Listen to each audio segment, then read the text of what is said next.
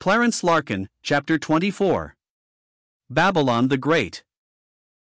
That the ancient city of Babylon restored is to play an important part in the startling events of the last days of this dispensation is very clear. This is seen from what is said of it in the 17th and 18th chapters of the book of Revelation. At first sight, the two chapters, which contain some things in common, are difficult to reconcile, but when we get the key, the reconciliation is easy. The 17th chapter speaks of a woman, and this woman is called Mystery, Babylon the Great, the mother of harlots and abominations of the earth. The 18th chapter speaks of a city, a literal city, called Babylon the Great. That the woman and the city do not symbolize the same thing is clear, for what is said of the woman does not apply to a city, and what is said of the city does not apply to a woman.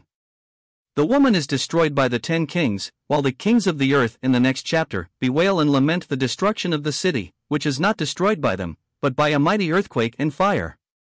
Again, the woman is destroyed 3.5 years before the city, and the fact that the first verse of chapter 18 says after these things, that is after the destruction of the woman what happens to the city occurs, shows that the woman and the city are not one and the same.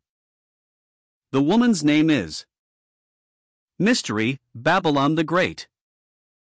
Mystery. Where have we heard that word before, and in what connection? Paul calls the church a mystery because it was not known to the Old Testament patriarchs and prophets. Ephesians 3 verses 1 to 21. That Christ was to have a bride was first revealed to Paul, Ephesians 5 verses 23 to 32, and the mystery that Antichrist is to have a bride was first revealed to John on the Isle of Patmos. The name of Antichrist's bride is Babylon the Great. Someone may ask, why give to a bride the name of a city? The answer is that it is not unusual in the scriptures. When the same angel that showed John in this chapter of mystery, Babylon the Great, came to him in chapter 21:9-10 and said, Come hither, I will shew thee the bride the Lamb's wife, he showed John, instead of a woman, that great city, the holy Jerusalem, descending out of heaven from God. Here we see that a city is called a bride because its inhabitants, and not the city itself, are the bride. Mystery, Babylon the Great, the bride of Antichrist, then, is not a literal city, but a system, a religious and apostate system.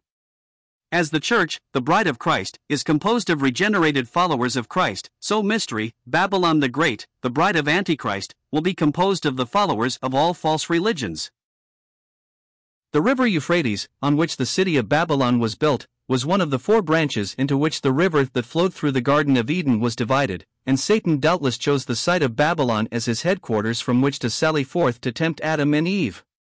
It was doubtless here that the antediluvian apostasy had its source that ended in the flood. To this center the forces of evil gravitated after the flood, and Babel was the result. This was the origin of nations, but the nations were not scattered abroad over the earth until Satan had implanted in them the virus of a doctrine that has been the source of every false religion the world has ever known. Babel, or Babylon, was built by Nimrod. Genesis 10 verses 8 to 10. It was the seat of the first great apostasy. Here the Babylonian cult was invented, a system claiming to possess the highest wisdom and to reveal the divinest secrets. Before a member could be initiated, he had to confess to the priest. The priest then had him in his power. This is the secret of the power of the priests of the Roman Catholic Church today. Once admitted into this order, men were no longer Babylonians, Assyrians, or Egyptians, but members of a mystical brotherhood, over whom was placed a pontiff or high priest, whose word was law. The city of Babylon continued to be the seat of Satan until the fall of the Babylonian and Medo-Persian empires, when he shifted his capital to Pergamos in Asia Minor, where it was in John's day. Revelation 2 verses 12 and 13. When Attalus, the pontiff and king of Pergamos, died in BC 133, he bequeathed the headship of the Babylonian priesthood to Rome.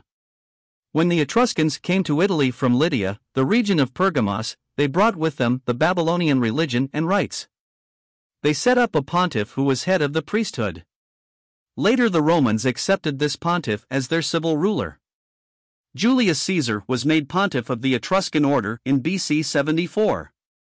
In BC 63 he was made supreme pontiff of the Babylonian order, thus becoming heir to the rights and titles of Attalus, pontiff of Pergamos, who had made Rome his heir by will. Thus the first Roman emperor became the head of the Babylonian priesthood, and Rome the successor of Babylon. The emperors of Rome continued to exercise the office of supreme pontiff until AD 376, when the Emperor Gratian, for Christian reasons, refused it. The bishop of the church at Rome, Damasus, was elected to the position.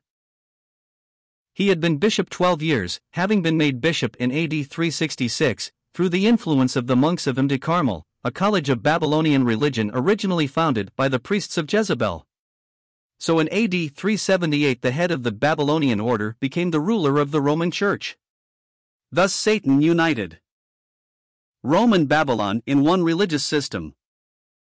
Soon after Damasus was made supreme pontiff, the rites of Babylon began to come to the front. The worship of the Virgin Mary was set up in AD 381. All the outstanding festivals of the Roman Catholic Church are of Babylonian origin. Easter is not a Christian name. It means Ishtar, one of the titles of the Babylonian Queen of Heaven, whose worship by the children of Israel was such an abomination in the sight of God. The decree for the observance of Easter and Lent was given in AD 519. The Rosary is of pagan origin. There is no warrant in the Word of God for the use of the sign of the cross. It had its origin in the mystic Tau of the Chaldeans and Egyptians. It came from the letter T, the initial name of Tammuz, and was used in the Babylonian mysteries for the same magic purposes as the Romish Church now employs it: celibacy, the tonsure, and the order of monks and nuns. Have no warrant or authority from Scripture. The nuns are nothing more than an imitation of the Vestal Virgins of pagan Rome. As to the word mystery, the Papal Church has always shrouded herself in mystery. The mystery of baptismal regeneration, the mystery of miracle and magic whereby the simple memorials of the Lord's Supper are changed by the mysterious word transubstantiation, from simple bread and wine into the literal body and blood of Christ, the mystery of the holy water, the mystery of lights on the altar, the mystery plays, and other superstitious rites and ceremonies mumbled in a language that tends to mystery, and tends to confusion, which is the meaning of the word Babylon. All this was a mystery in John's day, because the Papal Church had not as yet developed. The mystery of iniquity was already at work, 2 Thessalonians 2 verse 7, but it is no longer a mystery, for it is now easy to identify the woman mystery, Babylon the Great, which John described as the Papal Church. In Revelation 17 verse 4 we read that the woman was arrayed in purple and scarlet color, and decked with gold and precious stones and pearls, having a golden cup in her hand full of abominations and filthiness of her fornications. Now who does not know that scarlet and purple are the colors of the papacy? Of the different articles of attire specified for the Pope to wear when he is installed into office, 5 are scarlet. A vest covered with pearls, and a mitre, adorned with gold and precious stones, was also to be worn. How completely this answers the description of the woman's dress as she sits upon the scarlet-colored beast.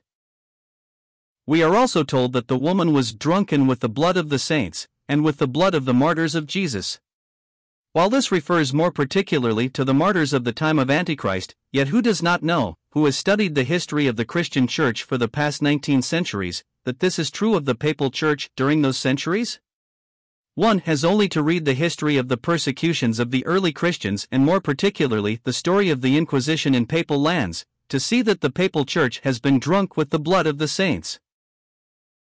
The fact that the woman sits on a scarlet-colored beast reveals the fact that at that time the beast, Antichrist, will support the woman in her ecclesiastical pretensions, or in other words, the woman, as a state church, will control and rule the state, and her long dream of worldwide ecclesiastical supremacy will at last be realized, for John tells us that the waters which thou sawest, where the whore sitteth, are peoples, and multitudes, and nations and tongues. That means that after the true church, the bride of Christ, is taken out of the world, the false or papal church, the bride of Antichrist, will remain, and the professing body of Christians, having the form of godliness without the power, left behind, will largely enter the papal church, and it will become the universal church.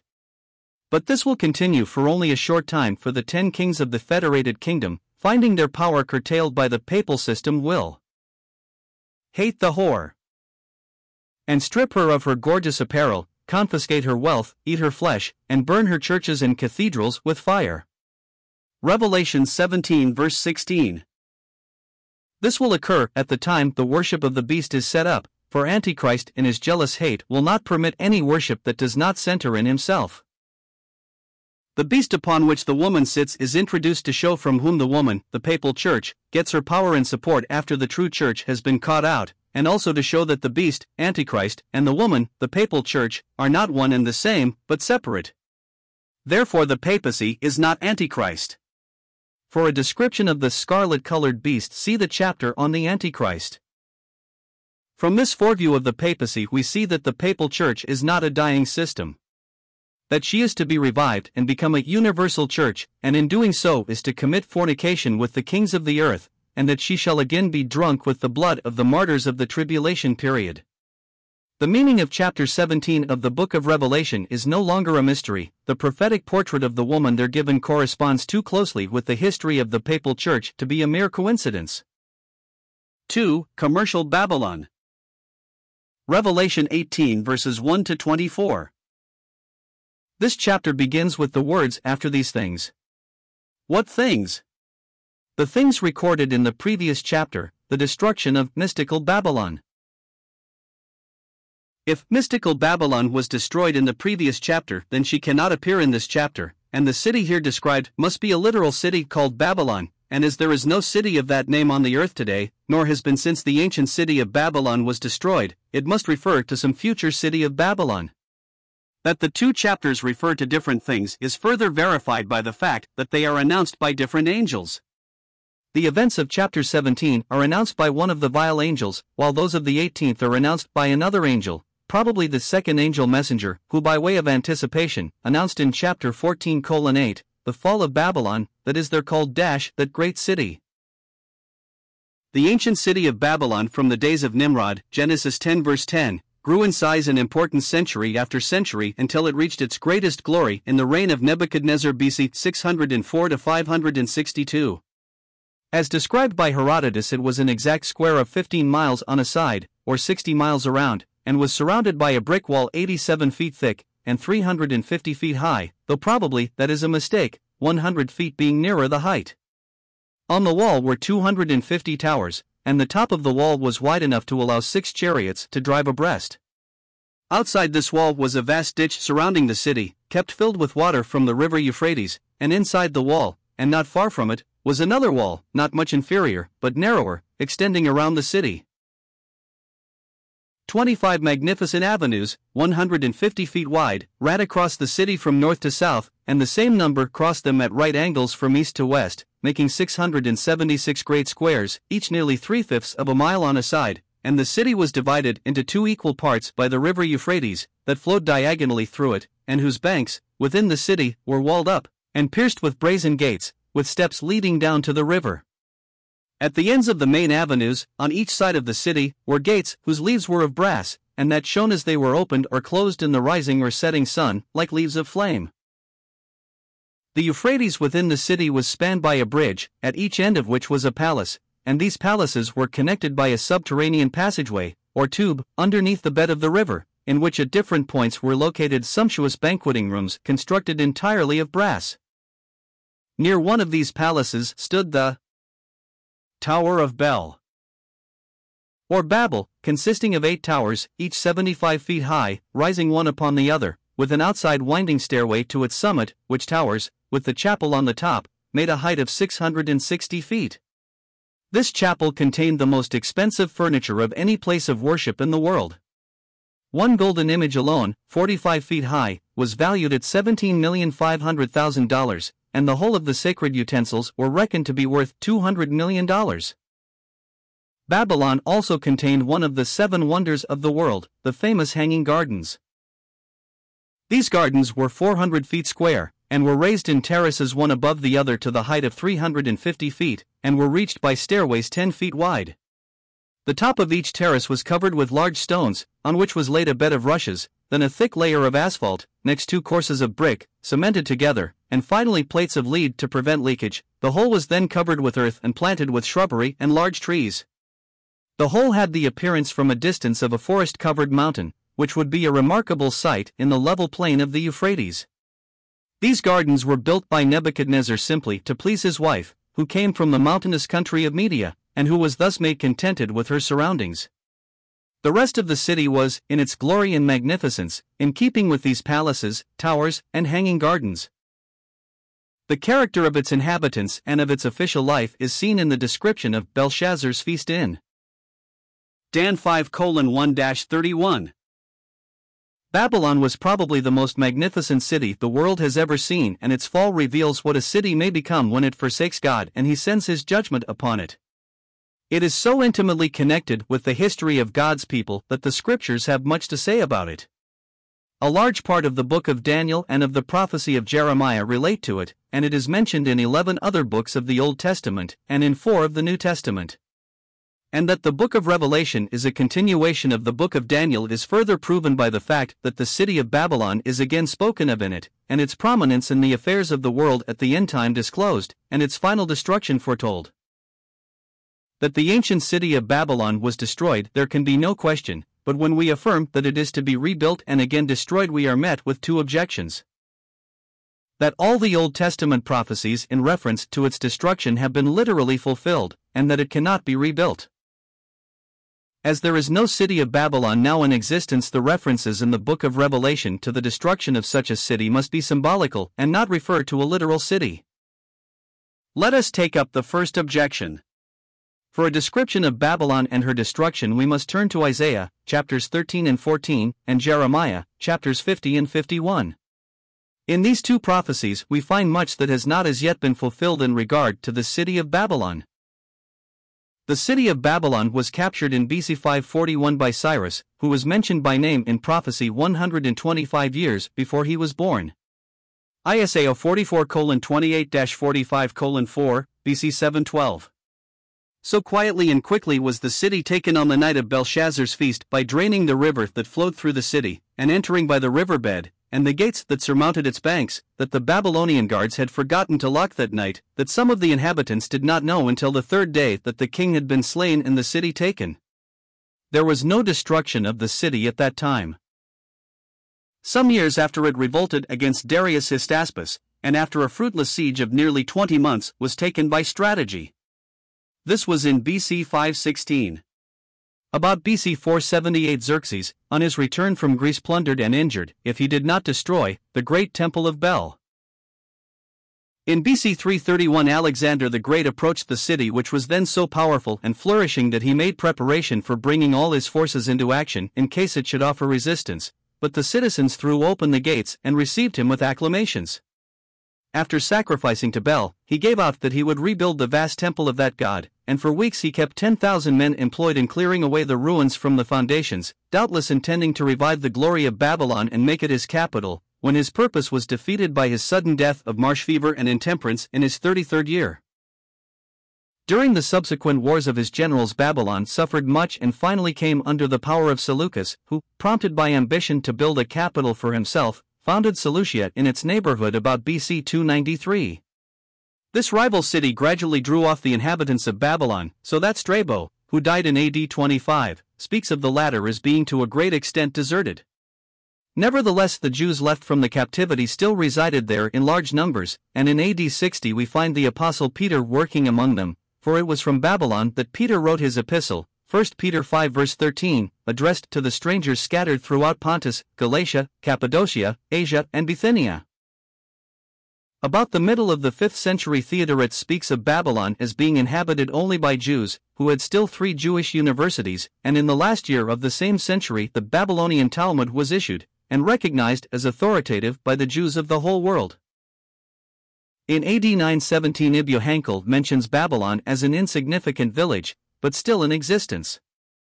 About AD 1100 it seems to have again grown into a town of some importance, for it was then known as the 2 Mosques. Shortly afterwards it was enlarged and fortified and received the name of Hilla, or Rest. In AD 1898 Hilla contained about 10,000 inhabitants, and was surrounded by fertile lands, and abundant date groves stretched along the banks of the Euphrates. Certainly it has never been true that neither shall the Arabian pitch tent there, neither shall the shepherds make their fold there. Isaiah 13 verse 20.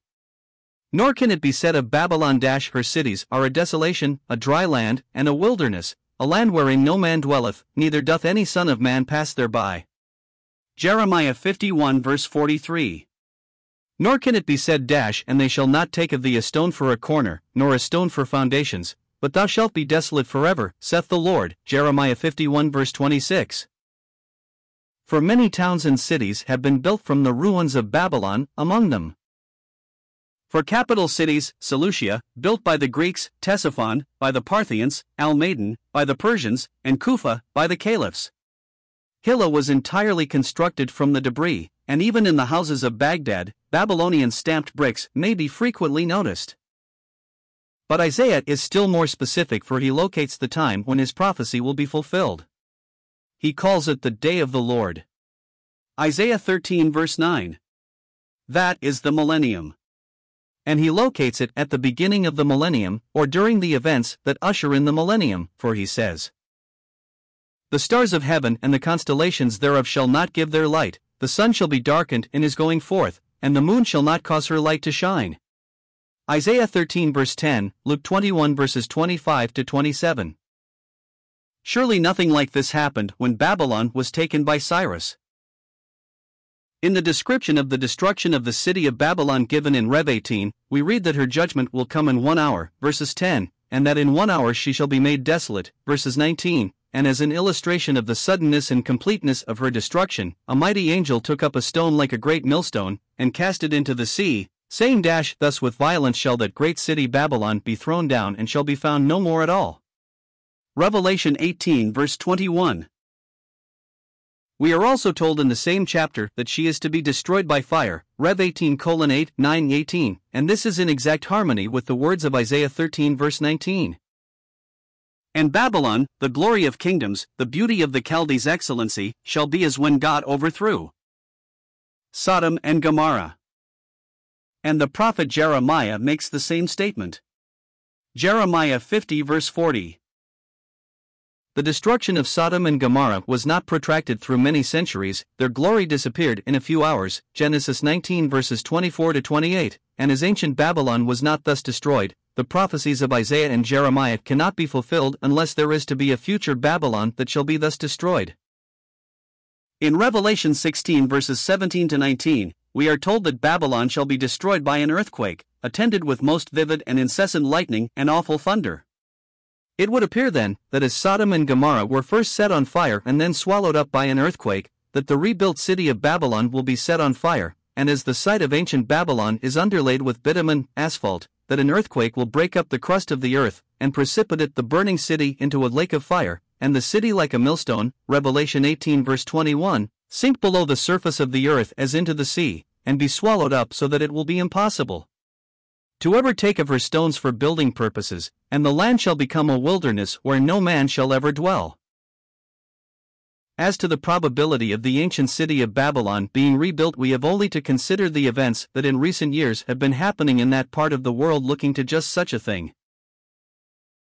In the Department of War of France, at Paris, there is to be seen the records of valuable surveys and maps made by order of Napoleon I, in Babylonia, and among them is a plan for a new city of Babylon, thus showing that the vast schemes of Napoleon comprehended the rebuilding of the ancient city of Babylon, and the making it his capital, as his ambition was to conquer the whole of Europe and Asia, and he recognized to that end the strategical position of ancient Babylon as a governmental and commercial center.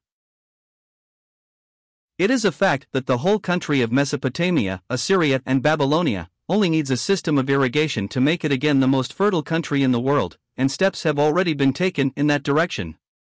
In 1850, the British government sent out a military officer with his command to survey and explore the river Euphrates at a cost of $150,000, and when the European War broke out, the great English engineer who built the Assuam Dam in Egypt was engaged in making surveys in the Euphratean Valley for the purpose of constructing a series of irrigation canals that would restore the country and make it again the great grain-producing country it once was. As a result, towns and cities would spring up and railroads would be built. What is needed in that part of the world is a Trans-European Asiatic Indian airline that will connect Europe with India and China. Such a line has been the dream of Emperor William of Germany. It was that desire that made him and Abdul Hamid, of Turkey, the closest of political friends, and he secured from Abdul Hamid a concession to build a railway from the Asiatic side of the Bosphorus, by way of Aleppo, to the Tigris River, and from there to Baghdad, and from Baghdad via Babylon, mark that, to Kuwait on the Persian Gulf, and most of the road has been built to Baghdad. With these facts in mind, it can readily be seen that it is the purpose of European capitalists to revive the country of Babylonia and rebuild its cities, and when once the time comes, the city of Babylon will be rebuilt almost in a night and on a scale of magnificence such as the world has never seen. But I hear a protest. How you say can we be expecting Jesus to come at any moment, if the city of Babylon must be rebuilt before he can come? There is not a word in Scripture that says that Jesus cannot come and take away his church until Babylon is rebuilt. The church may be taken out of the world 25 or even 50 years before that. Babylon the Great will be an immense city, the greatest in every respect the world has ever seen. It will be a typical city, the London, the Paris, the Berlin, the Petrograd, the New York, the Chicago of its day. It will be the greatest commercial city of the world. Its merchandise will be of gold and silver, and precious stones and pearls, of purple, and silk, and scarlet and costly woods. Its fashionable society will be clothed in the most costly raiment and decked with the most costly jewels. Their homes will be filled with the most costly furniture of precious woods, brass, iron and marble, with the richest of draperies, mats and rugs. They will use the most costly of perfumes, cinnamon, fragrant odors, ointments, and frankincense. Their banquets will be supplied with the sweetest of wines, the richest of pastry, and the most delicious of meats. They will have horses and chariots and the swiftest of fast-moving vehicles on earth and in the air. They will have their slaves, and they will traffic in the souls of men. That is, women will sell their bodies, and men their souls, to gratify their lusts. The markets will be crowded with cattle, sheep, and horses. The wharves will be piled with goods from all climes. The manufactories will turn out the richest of fabrics, and all that genius can invent for the comfort and convenience of men will be found on the market. It will be a city given over to pleasure and business. Businessmen and promoters will give their days and nights to scheming how to make money fast, and the pleasure-loving will be constantly planning new pleasures. There will be riotous joy and ceaseless feasting. As it was in the days of Noah and of Lot, they will be marrying and giving in marriage, buying and selling, building and planting. The blood will run hot in their veins. Money will be their god, pleasure their high priest, and unbridled passion the ritual of their worship. It will be a city of music. Amid the noise and bustle of its commercial life will be heard the music of its pleasure resorts and theaters. There will be the sound of harpers and musicians, of pipers and trumpeters, verses 22. The world's best singers and players will be there. Its theaters and places of music will be going day and night. In fact, there will be no night, for the electric illumination of the city by night will make the night as bright and shadowless as the day, and its stores and places of business will never close, night of day, or Sunday, for the mad whirl of pleasure and the absorbing desire for riches will keep the wheels of business constantly moving. And all this will be easy because the god of this world, Satan, will possess the minds and bodies of men, for we read in verse 2, that Babylon at that time will be the habitation of devils, and the hold of every foul spirit, and the cage of every unclean and hateful bird. The city will be the seat of the most imposing occultism and mediums, and those desiring to communicate with the other world will then go to Babylon, as men and women now go to Paris for fashions and sensuous pleasures. In that day, demons, disembodied souls, and unclean spirits will find at Babylon the opportunity of their lives to materialize themselves in human bodies, and from the atmospheric heavens above, and from the abyss below they will come in countless legions until Babylon shall be full of demon-possessed men and women, and at the height of its glory, and just before its fall, Babylon will be ruled by Satan himself, incarnate in the beast Antichrist. But before its destruction, God will mercifully deliver his own people, for a voice from heaven will cry, "Come out of her, my people, that ye be not partakers of her sins, and that ye receive not of her plagues." Verses 4. As Sodom and Gomorrah could not be destroyed until righteous Lot had escaped, so Babylon cannot be destroyed until all the righteous people in it have fled. The destruction of the city will be sudden and without warning. A fearful storm will sweep over the city. The lightning and thunder will be incessant. The city will be set on fire and a great earthquake will shake it from center to circumference. The tall office buildings, the hanging gardens and the great towers will totter and fall, the crust of the earth will crack and open, and the whole city with its inhabitants will sink like a millstone. Verses 21, into a lake of burning bitumen, and the smoke will ascend as of a burning fiery furnace, and the horror of the scene will be intensified by vast clouds of steam, generated by the waters of the Euphrates pouring into that lake of fiery asphalt, and when night comes on those clouds of steam will reflect the light of the burning city so it can be seen for miles in all directions in that level country. And the kings of the earth, and the merchants, and the shipmasters, and sailors, and all who have profited by her merchandise, will stand afar off and cry, and wail because of her destruction, but the heavens will rejoice for God will have rewarded her double according to her works, and Babylon will be no more.